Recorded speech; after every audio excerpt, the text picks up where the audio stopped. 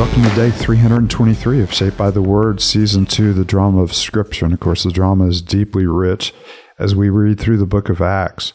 Luke moves us in rapid succession, much like he does in his gospel, from one event to the other. And when we read it, we're absolutely astounded at what God is doing through his Spirit in order to form the church. So the early, chapters of Acts are largely about what God has done through the apostles. Peter and John have taken a central role. And then there are people like Stephen, and Philip, who were chosen by the church, who God is ministering through. And so we come to this, curious figure of Saul, who is approving the stoning of Stephen last time we saw him. And so there'll be a dramatic change in the drama of Acts as Saul comes to know Christ in a dramatic way, and it changes the course of the New Testament. Mm-hmm. So we're reading in Acts chapter 9, and the heading reads Saul's conversion. Before we read, as always, we realize what a privilege it is to hold these words in our hands, because they're breathed out by God. They're his gift to us to reveal his heart and character to us, to invite us into the story that is a continuation of the book of Acts. We're part of a group called Acts 29, and most of you who count chapters know, wait a minute, that's not a real chapter. But there are chapters, not of Scripture yet to be written, but there are chapters of God's work among his people through his church that continue today in vivid detail. So before we read, let's pray. Katie, you mind lifting us up? Not at all. Father, thank you for the gift of your word. Such a good reminder that this is such a gift, that we get to read these words, these accounts of what really happened, what you have done, that still affect us today because your Spirit brings them to life. And God, thank you for giving us the gift of your Son. The ways that you have revealed yourself to us are just unfathomable, and we're so grateful that our God isn't a God who created and then just left us alone, but you continue to walk with us. And so I pray that you would guide us as we read today. Guide us as we go about our day. Lord, I know just thinking about when people will listen to this, it'll be on a Monday with a new week beginning. And so I pray that you would focus our hearts, focus our minds to hear your word, and that we would be changed by it. It's in Christ's name we pray. Amen. And of course, Katie did not mean to imply that we're not doing these things every day on the day immediately for you, so that's freshly coming from us to you. Acts chapter 9. Meanwhile, Saul, still breathing out murderous threats against the Lord's disciples, he went to the high priest and asked him for letters to the synagogues in Damascus, so that if he found any there who belonged to the way, whether men or women, he might take them as prisoners to Jerusalem. As he neared Damascus on his journey, suddenly a light from heaven flashed around him. He fell to the ground and heard a voice say to him, Saul, Saul, why do you persecute me? Who are you, Lord? Saul asked. I am Jesus, whom you are persecuting, he replied. Now get up and go into the city, and you'll be told what you must do. Men traveling with Saul stood there speechless. They heard the sound, but they did not see anyone. Saul got up from the ground, but when he opened his eyes, he could see nothing. So they led him by the hand into Damascus. For 3 days he was blind, and not eat or drink anything. In Damascus there was a disciple named Ananias. The Lord called to him in a vision, Ananias. Yes, Lord, he answered. The Lord told him, go to the house of Judas on Straight Street and ask for a man from Tarsus named Saul, for he is praying. In a vision he had seen a man named Ananias come to place his hands on him to restore his sight. Lord, Ananias answered, I've heard many reports about this man and all the harm he has done to your holy people in Jerusalem. And he has come here with authority from the chief priest to arrest all who call on your name. But the Lord said to Ananias, go. This man is my chosen instrument to proclaim my name to the Gentiles and their kings and to the people of Israel. I will show him how much he must suffer for my name.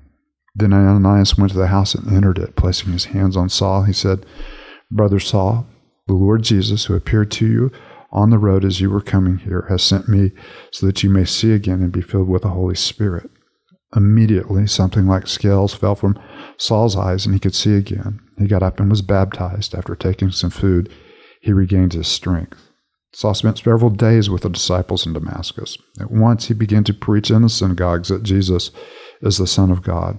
All those who heard him were astonished and asked, "Isn't he the man who raised havoc in Jerusalem among all those who call on this name? And hasn't he come here to take them as prisoners to the chief priest?" Yet Saul grew more and more powerful and baffled the Jews living in Damascus by proving that Jesus is the Messiah. After many days had gone by, there was a conspiracy among the Jews to kill him, but Saul learned of their plan. Day and night they kept close watch on the city gates in order to kill him, but his followers took him by night and lowered him in a basket through an opening in the wall.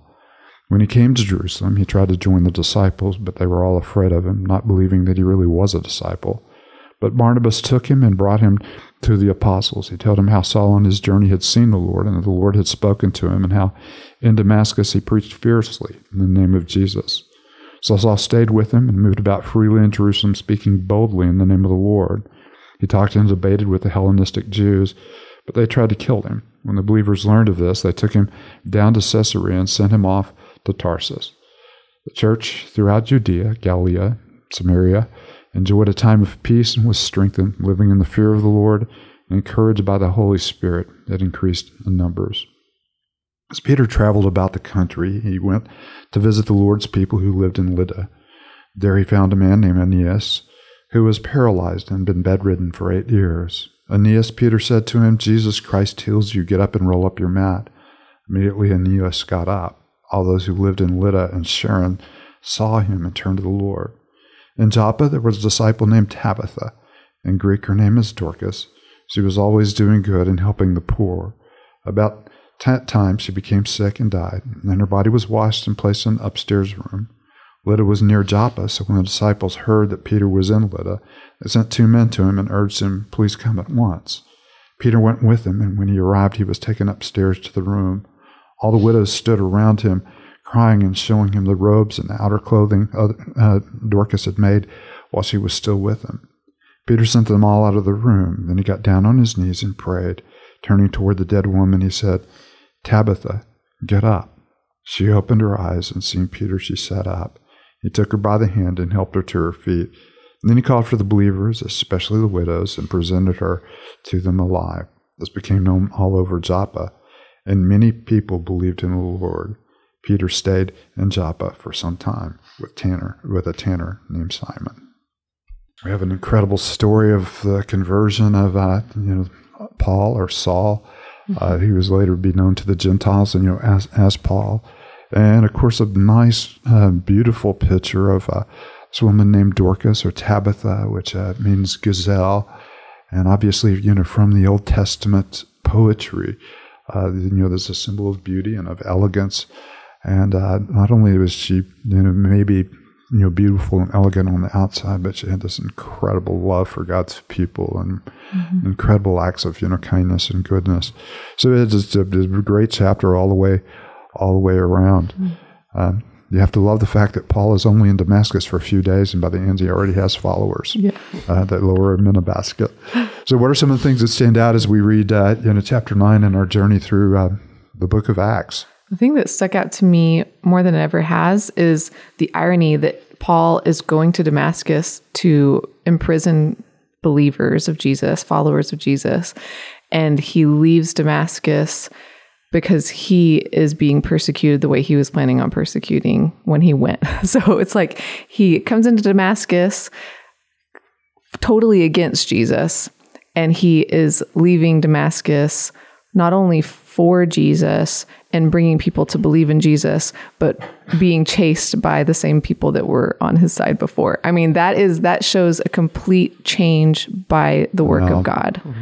And of course, this is one of the more dramatic pictures of conversion in Scripture, but it's nonetheless not that much more dramatic than what happened to us, because what we once were, we no longer are. And of course, Paul would be able to tell us, you were enemies who have been transformed to be the children of God. And so conversion does for us every bit as dramatically what it did for the Apostle Paul. It changes our orientation completely.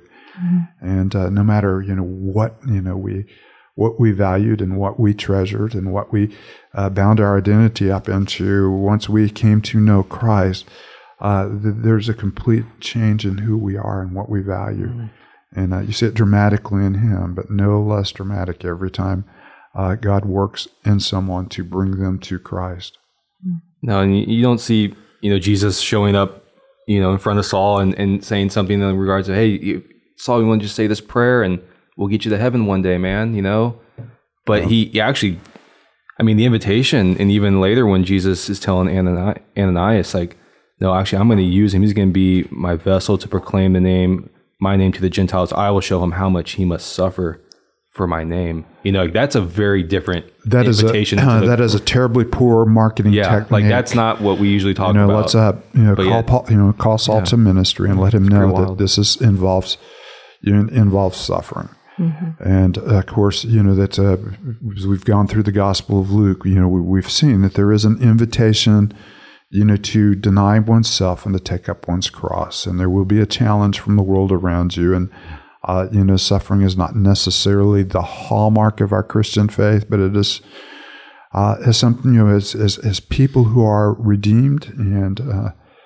reconciled to God in a broken world, we will be in conflict with the world around us, and we will be conflict more than anything else with the enemy of our souls. And we ought to be prepared for the ragged edges, of living in this world. Mm-hmm. Hopefully, in the same way that none of our conversions were as dramatic as Paul, hopefully our suffering will not be as dramatic as Paul, but there is no guarantees.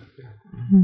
You have to love Barnabas. We're going to meet him more and more throughout Acts, but the church is scared. They're not willing to accept Paul. They're saying, man, we've heard about this guy. We know his reputation. And Barnabas brings him in, welcomes him, says, no, the Lord has done something in him. And just that welcoming, that Barnabas has for Saul and bringing him into the church. And then I love the note, it says that Saul, stays there, he talks, debates, moves freely throughout the city. But the marker that we get of the church, kind of these two marks, where it says, then the church throughout Judea, Galilee, Samaria enjoyed a time of peace and was strengthened, living in the fear of the Lord, encouraged by the Holy Spirit, it increased in numbers. You have to love those two marks, that they were living in the fear of the Lord and encouraged and deep by awe the Spirit. Of who God is, and full of the Holy Spirit. It is a beautiful, it's a beautiful marker. It's also a bit ironic, that once Paul left, everything got, that guy. And I know a lot of people feel that way about another Paul they know, but that's ridiculous. Isn't this would this be kind of a note from Luke saying, reminding the reader that mission when Jesus said that my message, the gospel, will go to Jerusalem, Judea, Samaria, and all the earth? Is that from Luke kind of saying that what Jesus said is going to happen is happening right before our eyes type of thing? And you'll see that rhythm in Acts. There's a rhythm in Acts will describe the hardship the church is experiencing, but at the same time, the growth that it's experiencing. Mm-hmm. So the two things are happening simultaneously. There are challenges, there are hardships, and there are difficulties, but God, through His Spirit, is continuing to work to grow them and to grow the church. Mm. David, why don't you close us with a word of prayer? Let's pray. Father, what a wonderful passage of Scripture, what a great testament to your desire and your ability to call us to yourself and to make us your own, and how when you do call us to yourself, it's a call to die to ourselves, to live for you. Mm-hmm. We thank you how we see that here in the life of Saul, and Father, we ask that in your grace, for your glory, we would see that as well in our own lives. We pray us all in the name of Jesus. Amen.